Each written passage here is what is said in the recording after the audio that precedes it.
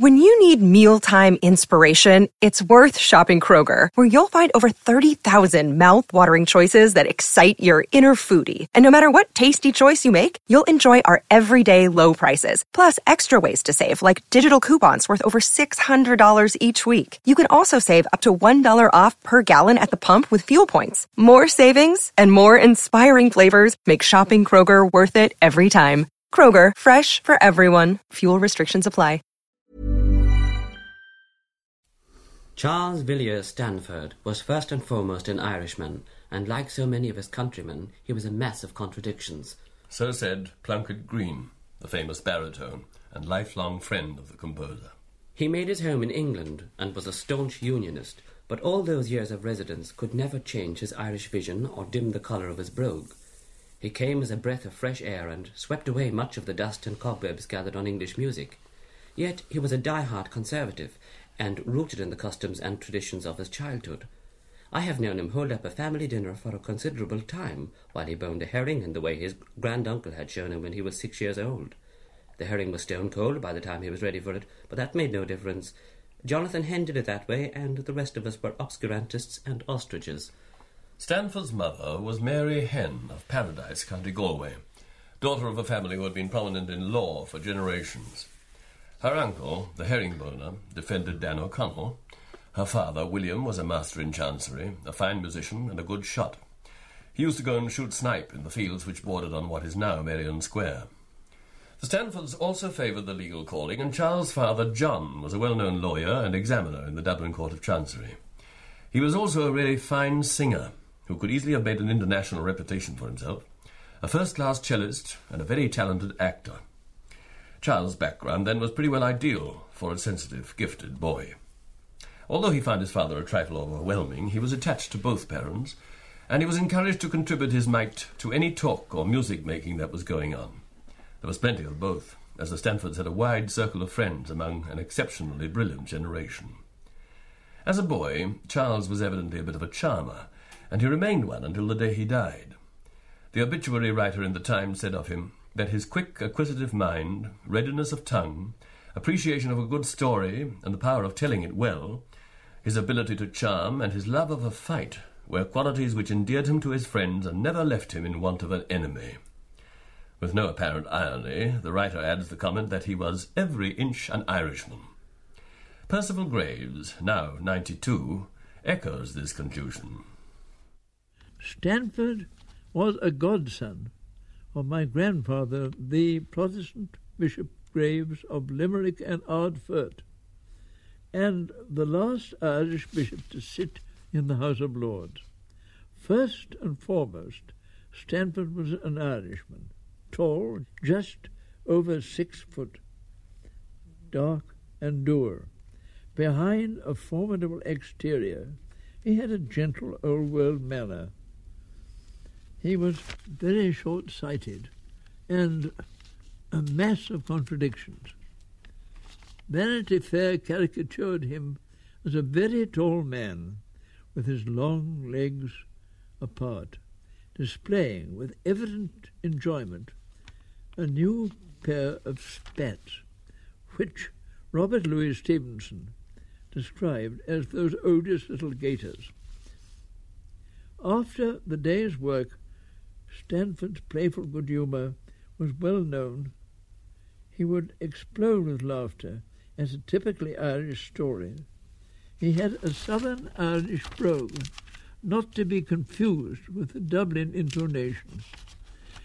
In his boyhood, Stanford and his father came on a visit to us at Limerick, at the palace, my grandfather's official residence.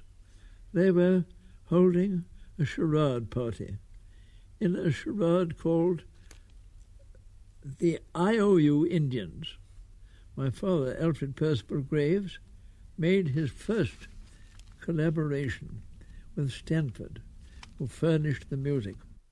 With regard to Father O'Flynn, according to generally accepted opinion, the completed song sold like wildfire. Whereas such was not the case. My informant, and who should know better, is Leslie Booty. He assured me that so far from the song being a very bestseller, it only just paid its way. One has only to look at the song to conclude, in my opinion, that Stanford's arrangement of the melody at the top of the Cork Road was a most unworthy performance by a composer who was already climbing to the top of the tree. The first person who ever sang that immortal masterpiece was myself, standing on a rickety nursery chair at West Hay, Kingston St Mary near Taunton, from which I fell down and broke my nose. That's why I'm so good-looking today. Well, was Stanford's treatment of At the Top of the Cork Road an unworthy performance? Here's Gerald Duffy singing it, accompanied by Linda Byrne.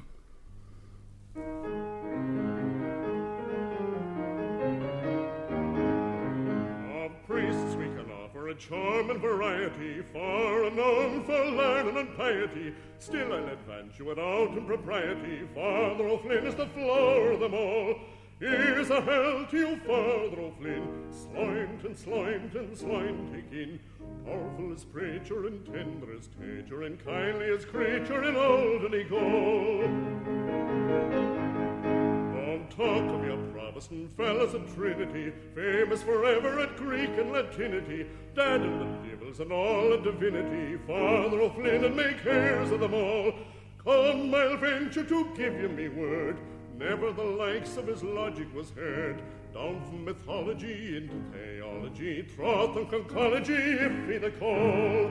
Here's a health to you, Father O'Flynn, sloint and sloint and sloint again. Powerful as preacher and tender as teacher and kindly as creature in Alderney Gaol. Oh, Father O'Flynn, you've a wonderful way with you.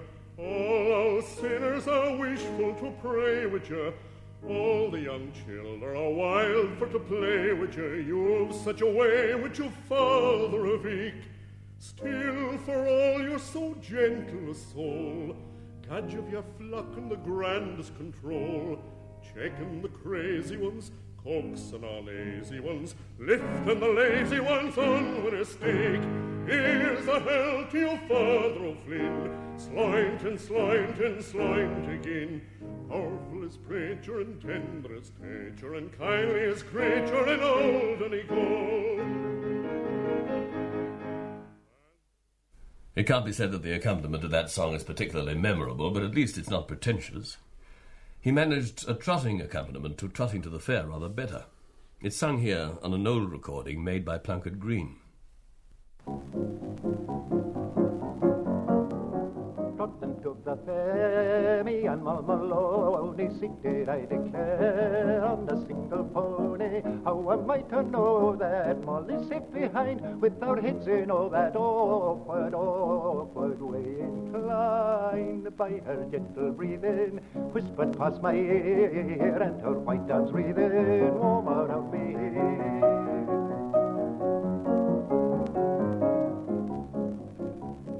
Thus on Dublin's back I discoursed that all until upon our track left a mongrel snarling.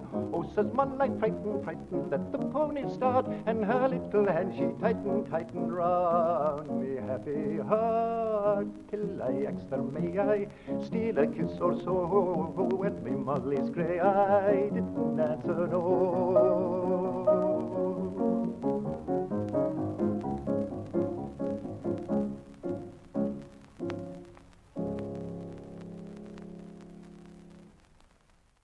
Perhaps again an arrangement verging on the obvious, but Plunkett Green held that the secrets of folk song setting are enhancement of rhythm and economy of material, by which criteria Stanford is certainly successful. He maintained that the tunes were sacred, and his sparing accompaniments do focus attention on the melody. He never forgave Thomas Moore for what he called his unjustifiable and even destructive alterations. And indeed he carefully restored the melodies of many of Moore's songs to their original state, providing them with apt accompaniments. Herbert Hughes' daughter Angela relates an incident when Stanford remarked that Irish folk music was just a lot of peasants singing out of tune, a remark which was taken seriously, no doubt much to the glee of Stanford, who was certainly trailing his coat. In a lecture he gave in 1889 on music in elementary schools to the managers of London board schools, he says that what should be taught is national music, folk music, the music which from the earliest times has grown up amongst the people. Without the foundation of such music, no healthy taste can be fostered in the population. From all times it has been the germ from which great composers have come. The British Isles have the greatest and most varied storehouse of national music in existence. The English, strong, solid and straightforward. The Welsh, full of dash and go. The Scotch, a mixture of humorous and poetic, full of strongly marked rhythms. The Irish, which to my mind, speaking as impartially as an Irishman can, is the most remarkable literature of folk music in the world. There is no emotion with which it does not deal successfully, and none has more power of pathos or of fire. The music of his country was always important to him, and to some extent coloured his own work, most successfully when the influence was unconscious. This is evident in the fine sonata for clarinet and piano, which has a notable middle movement, a crooner, which for all its satisfying shape gives the impression of deep, spontaneous feeling.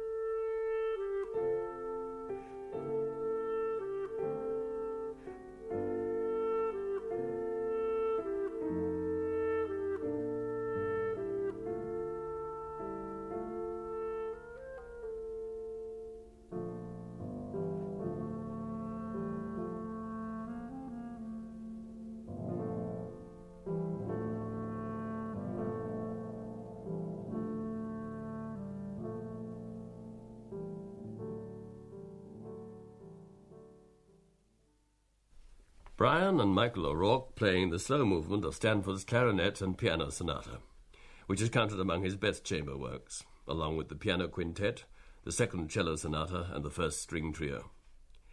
When Stanford was more consciously Irish, as in his opera Seamus O'Brien, the result was less satisfactory.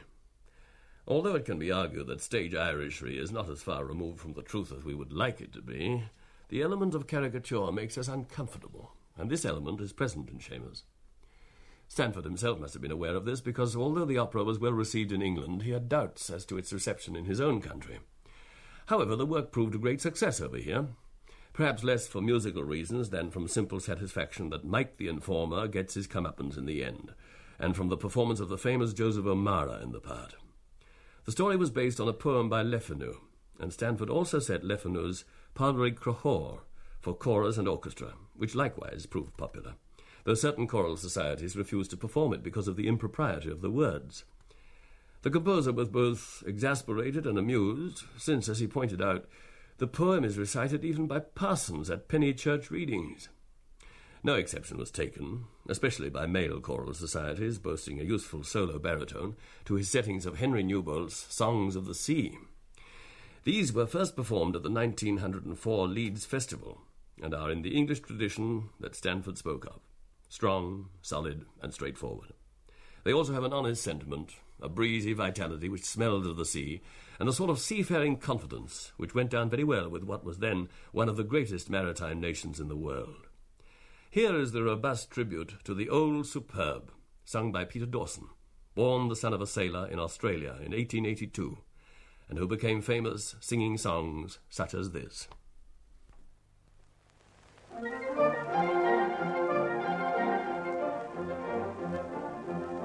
The wind was rising easterly, the morning sky was blue, the straits before us opened wide and free. We looked towards the Admiral, where high the Peter flew, and all our hearts were dancing like the sea. The French are going to Martinique with 4 and 20 sail, the Old Superb is old and tall and slow. But the French are going to Martinique and Nelson's on the trail, and where he goes, the Old Superb must go. So westward ho for Trinidad, and eastward ho for Spain, and ship ahoy 100 times a day. Round the world the fleet be, and round the world again, with a lame duck lagging all the way.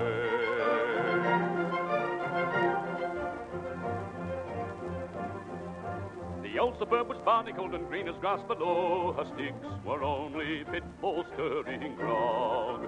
The pride of all her midshipmen was silent long ago, and long ago they ceased to heave the log. 4 years out from home she was, and ne'er a week in port, and nothing save the guns aboard her pride.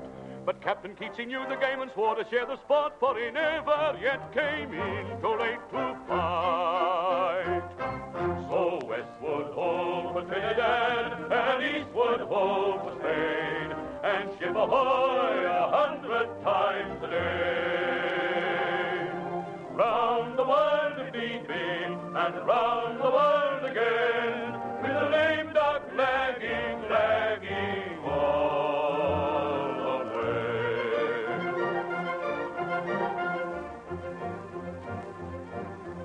Now up, my lads, the captain cried, but sure the case were hard, if longest out were first to fall behind. Aloft for studding sails and lash 'em on the yard, for night and day the trades are driving blind. So all day long and all day long behind the fleet we crept, and how we fretted none but Nelson guessed. But every night the Old Superb sailed when at the strap, till we ran the French to earth with all the rest. On westward over Trinidad, and eastward over Spain, and ship ahoy 100 times a day. Round the world, round the world, round the world again, the world again, the world again. With a lame duck, lagging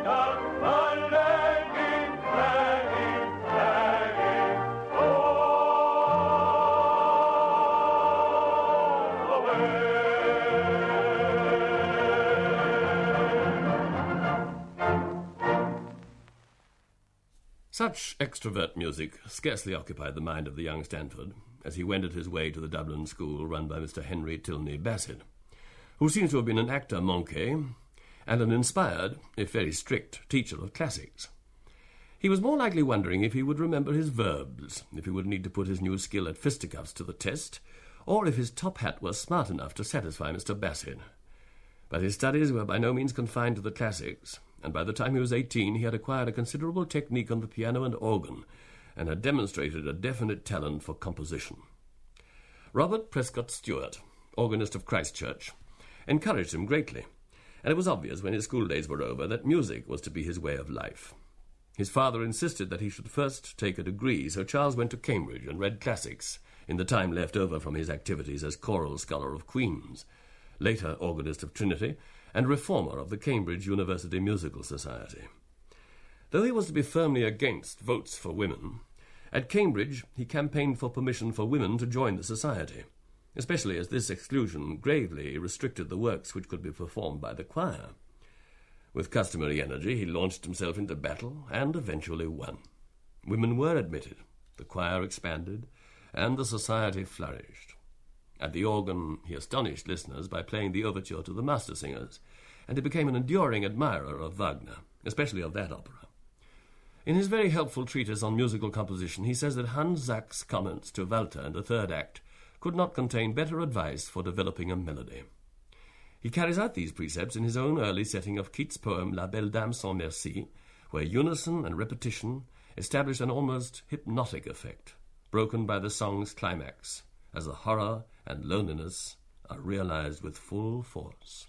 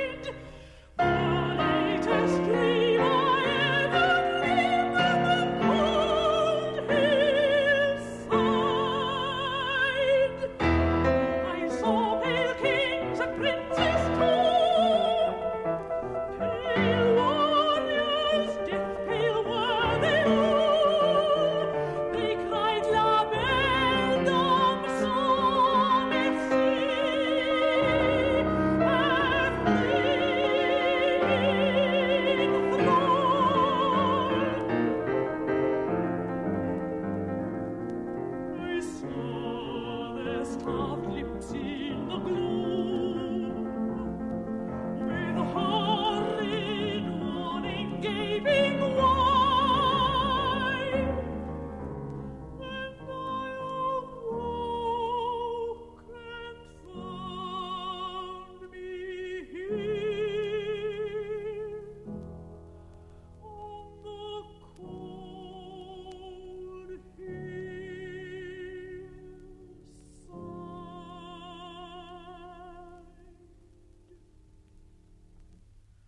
And this is why I sojourn here, alone and palely loitering.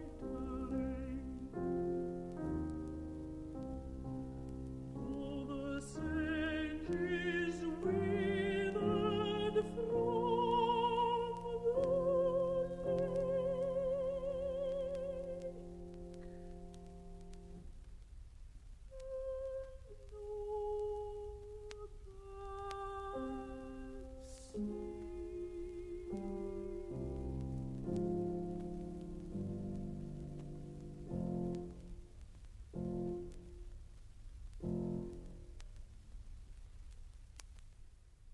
Janet Baker, accompanied by Gerald Moore. Plunkett Green says of this song, It must have been during his time as a student at Cambridge that Stanford wrote the original sketch of La Belle dans sa Merci. He told me that this had been lost and that he had forgotten all about it. Some 10 years later, he came across the poem again and set it on the spot. One day, the original manuscript turned up, and he found that the two versions were practically identical. The music had remained tucked away in a corner of his brain. He orchestrated it for me presently and sketched on the outside of the score as a dedication enclosed in the dilapidated remains of a top hat. He had sat on mine at a concert. that two versions of the same song, 10 years apart, should be almost identical, is an instance of Stanford's early maturity. His music, varied though it is, seems to maintain an even standard throughout his life. He himself felt that his time of study at Leipzig was of little use to him, and that the only valuable instruction he received was from Kiel at Berlin, where he went for a few months at the instigation of his great friend Joachim.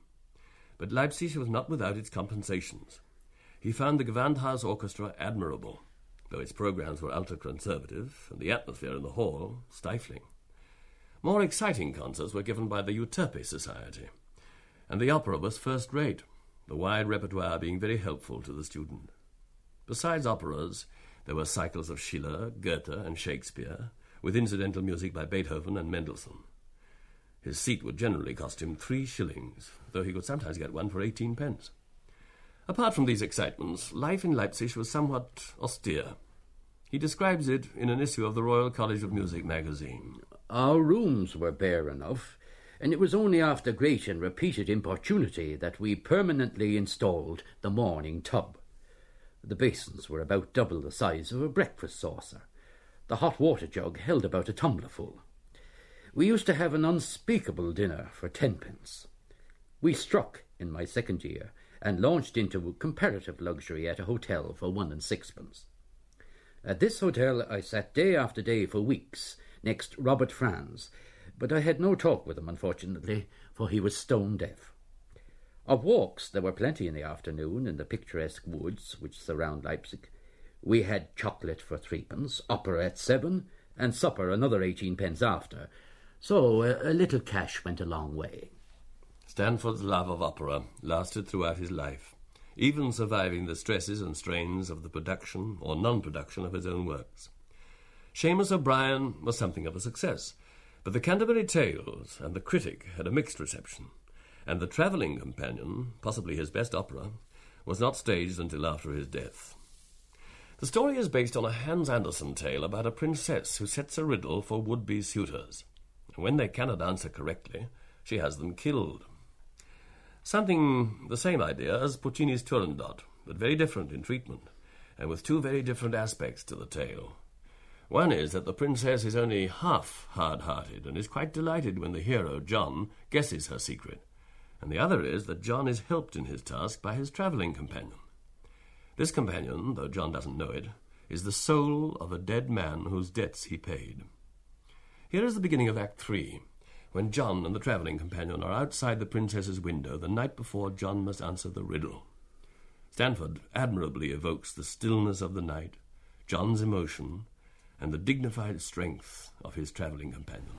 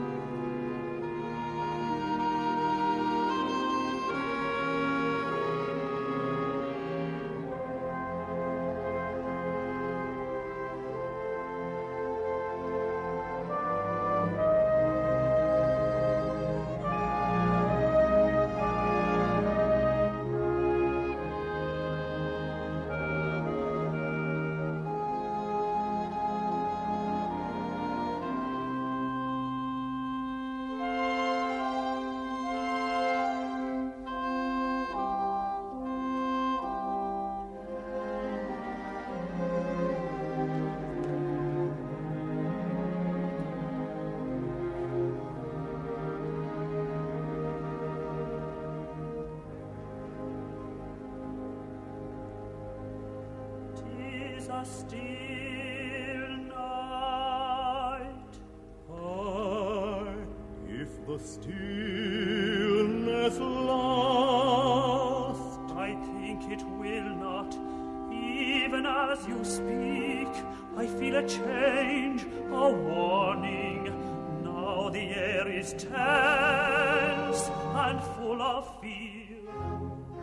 What have I done? what have you done, John? I have given my word to answer her, to guess a woman's thought, that is to find my way in darkest night across an unknown country. No, not unknown, not unknown, half of her heart is mine. So then, to sleep. I cannot sleep. Half of her heart is mine, and half elsewhere. Where then? That is the riddle which I must solve or die. That which she follows, that which has power on her. My friend, oh sleep. I cannot sleep.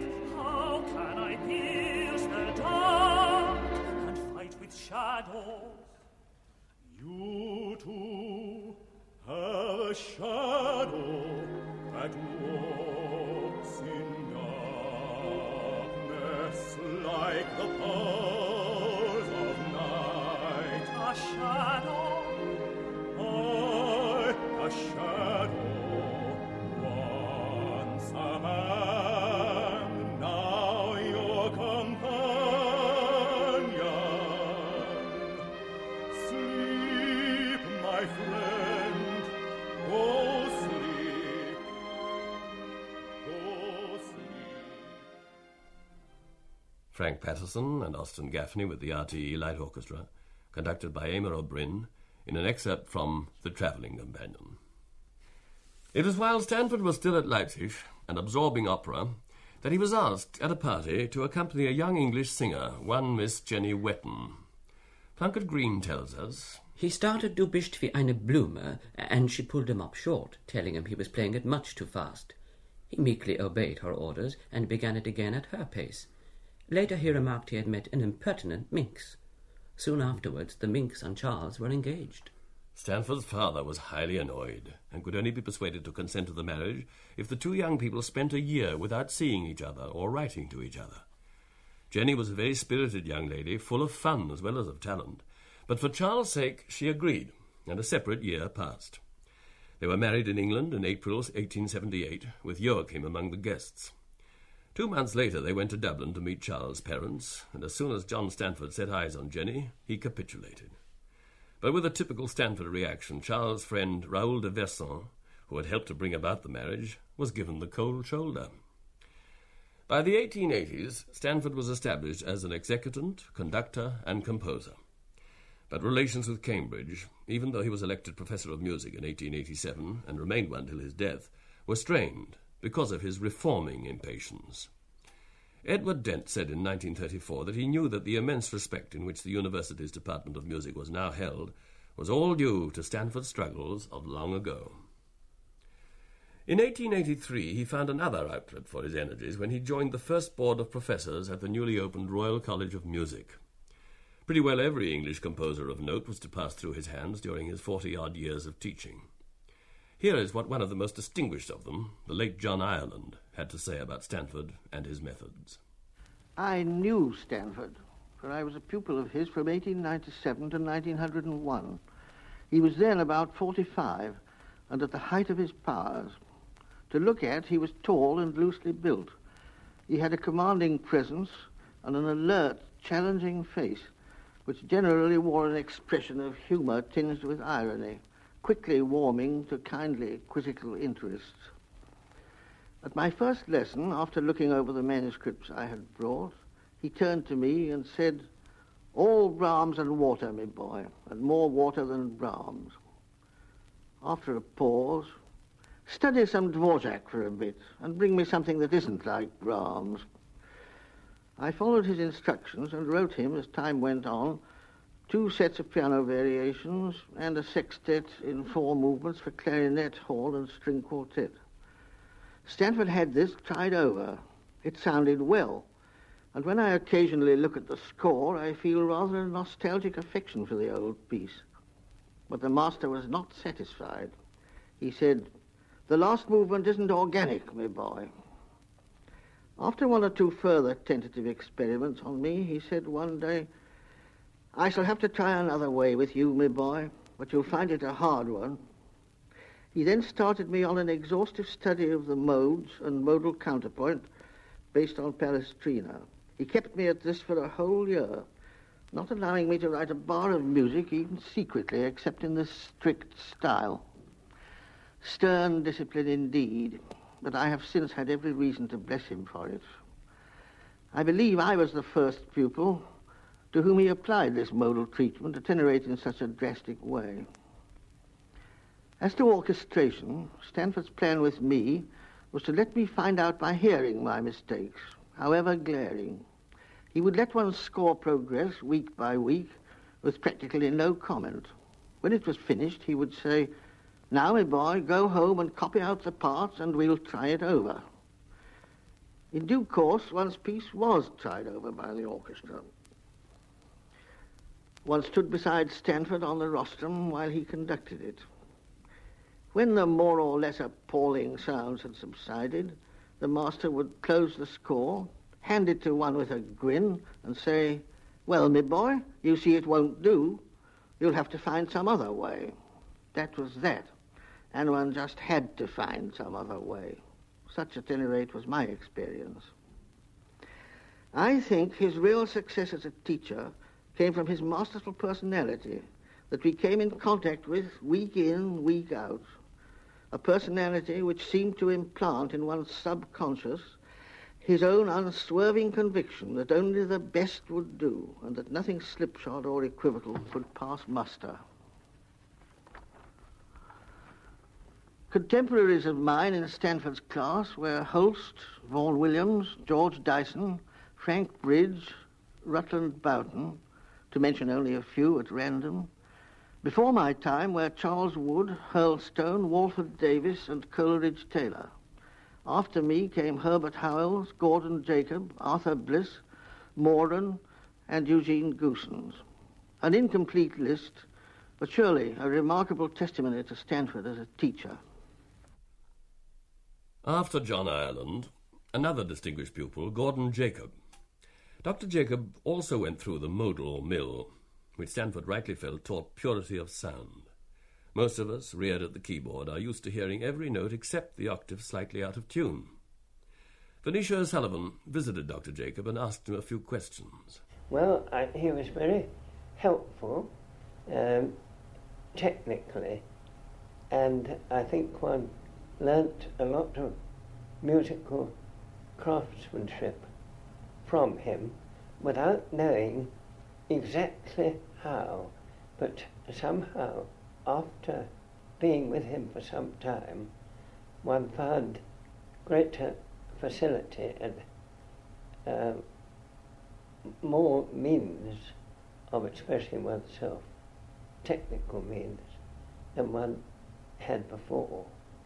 He was very keen on purity of style and wanted his pupils to found their style on the pure scale, that is to say, the scientific scale, rather than the one that is normally used in music, the equal temperament. In his criticisms, he would, of course, show the main principles which he thought should be applied to writing music in general. Economy of notes, for instance, economy of instruments, economy of everything. And he was very fond of using the expression of letting the daylight in and having windows in your music, which were rests. He had studied in Germany himself, with Karl Reinick and other people, and of course had absorbed the German style. Yeah. So he wrote German music with sometimes an Irish accent. Is that what you feel could sum up his own work? Yes, yes. Not a very strong personality in his music, then? Well, that was the funny part, because he was very strong personality in himself, but I think he felt the weight on his shoulders of the great masters and what they would approve of and all that sort of thing so much that it rather inhibited him from expressing himself as freely as he might, though he was very poetical, and his Irish rhapsodies and his settings of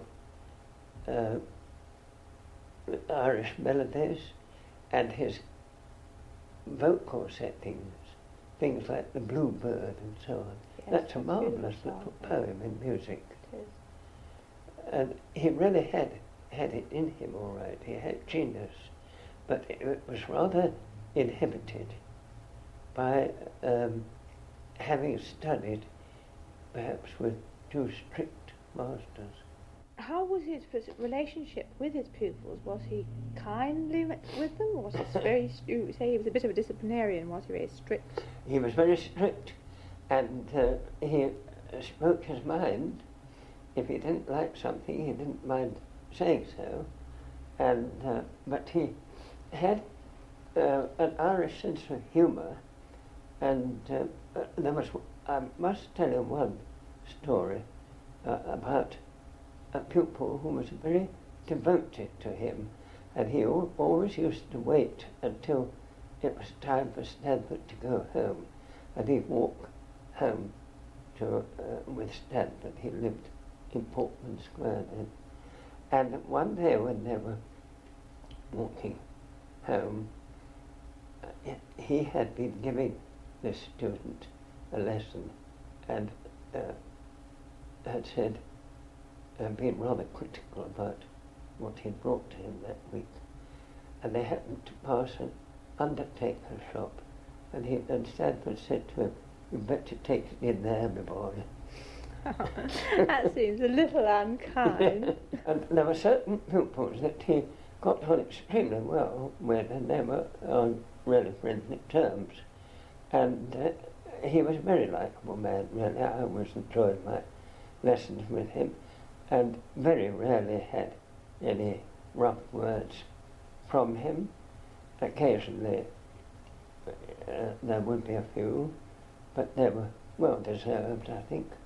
I've forgotten about reading a bit. The next time I saw him, he'd be very friendly. And, on one occasion, when he'd been rather outspoken, more outspoken than usual, he actually, when I went in, he got up out of his chair and came and shook hands with me and made me feel that everything was forgotten.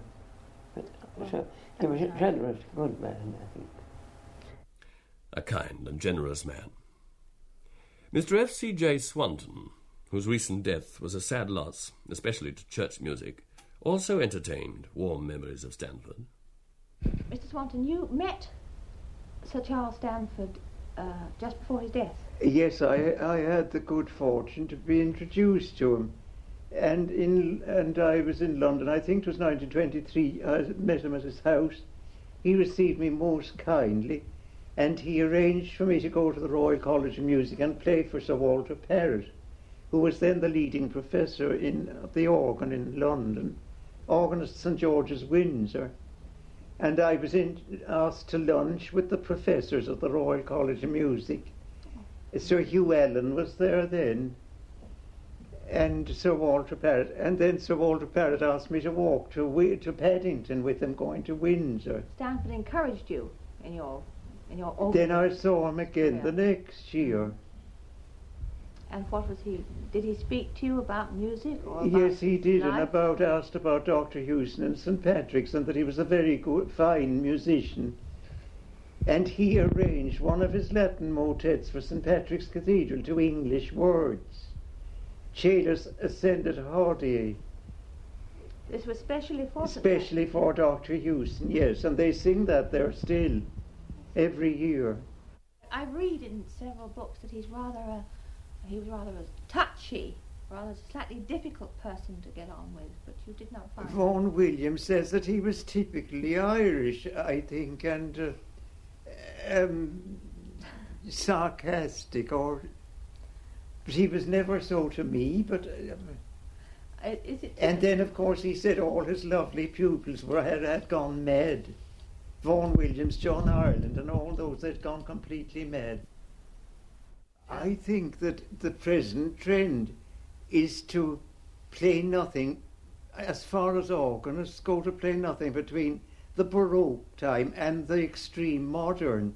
And I think on that account Stanford is rather neglected, and some of his works are gone out of print. And I think the organ works are well worth playing, and of course everybody performs his choral writing. And the cathedrals preserve his service music, which is the mainspring of Anglican church music still, I think.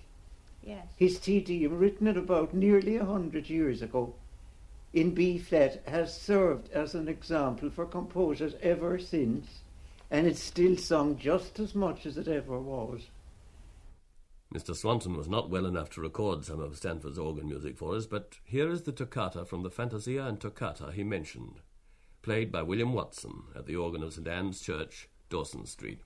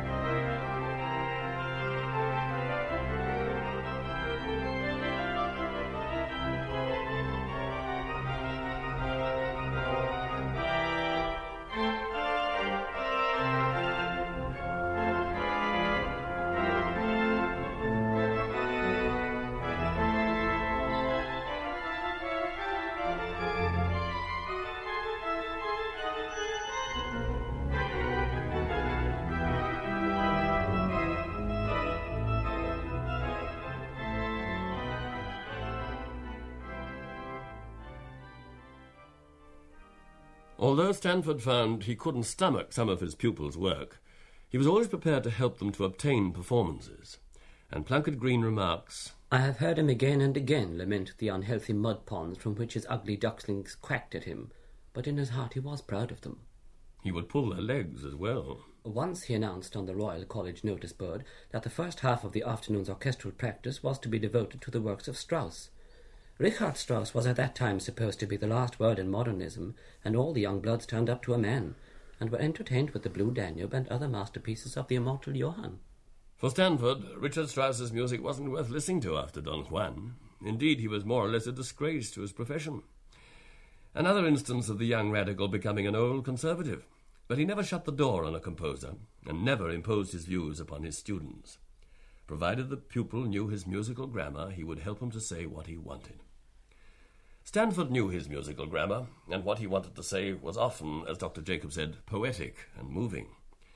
The RTE singers, conducted by Hans Waldemar Rosen, sing his beautiful setting of Mary Coleridge's poem, The Bluebird. The lake lay blue below the hill. O'er it as I looked, there flew across the waters, cold and still, a bird whose wings were palest blue.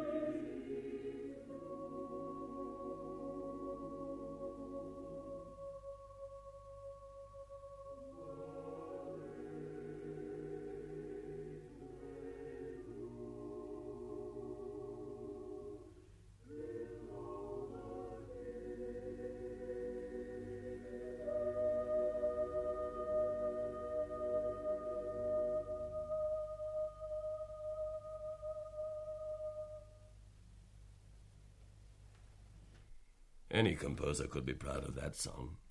And it seems hard that with such qualities of skill and imagination, Stanford's music should be so neglected. His musical personality was not especially distinctive, of course. There are echoes of Brahms, of Dvorak, of Wagner, of Verdi, but his Irish vision saved him from pale imitation, and his work contains much that may be minor, but is also masterly. Words were his magic carpet, said Plunkett Green, and his genius showed most fully in vocal music.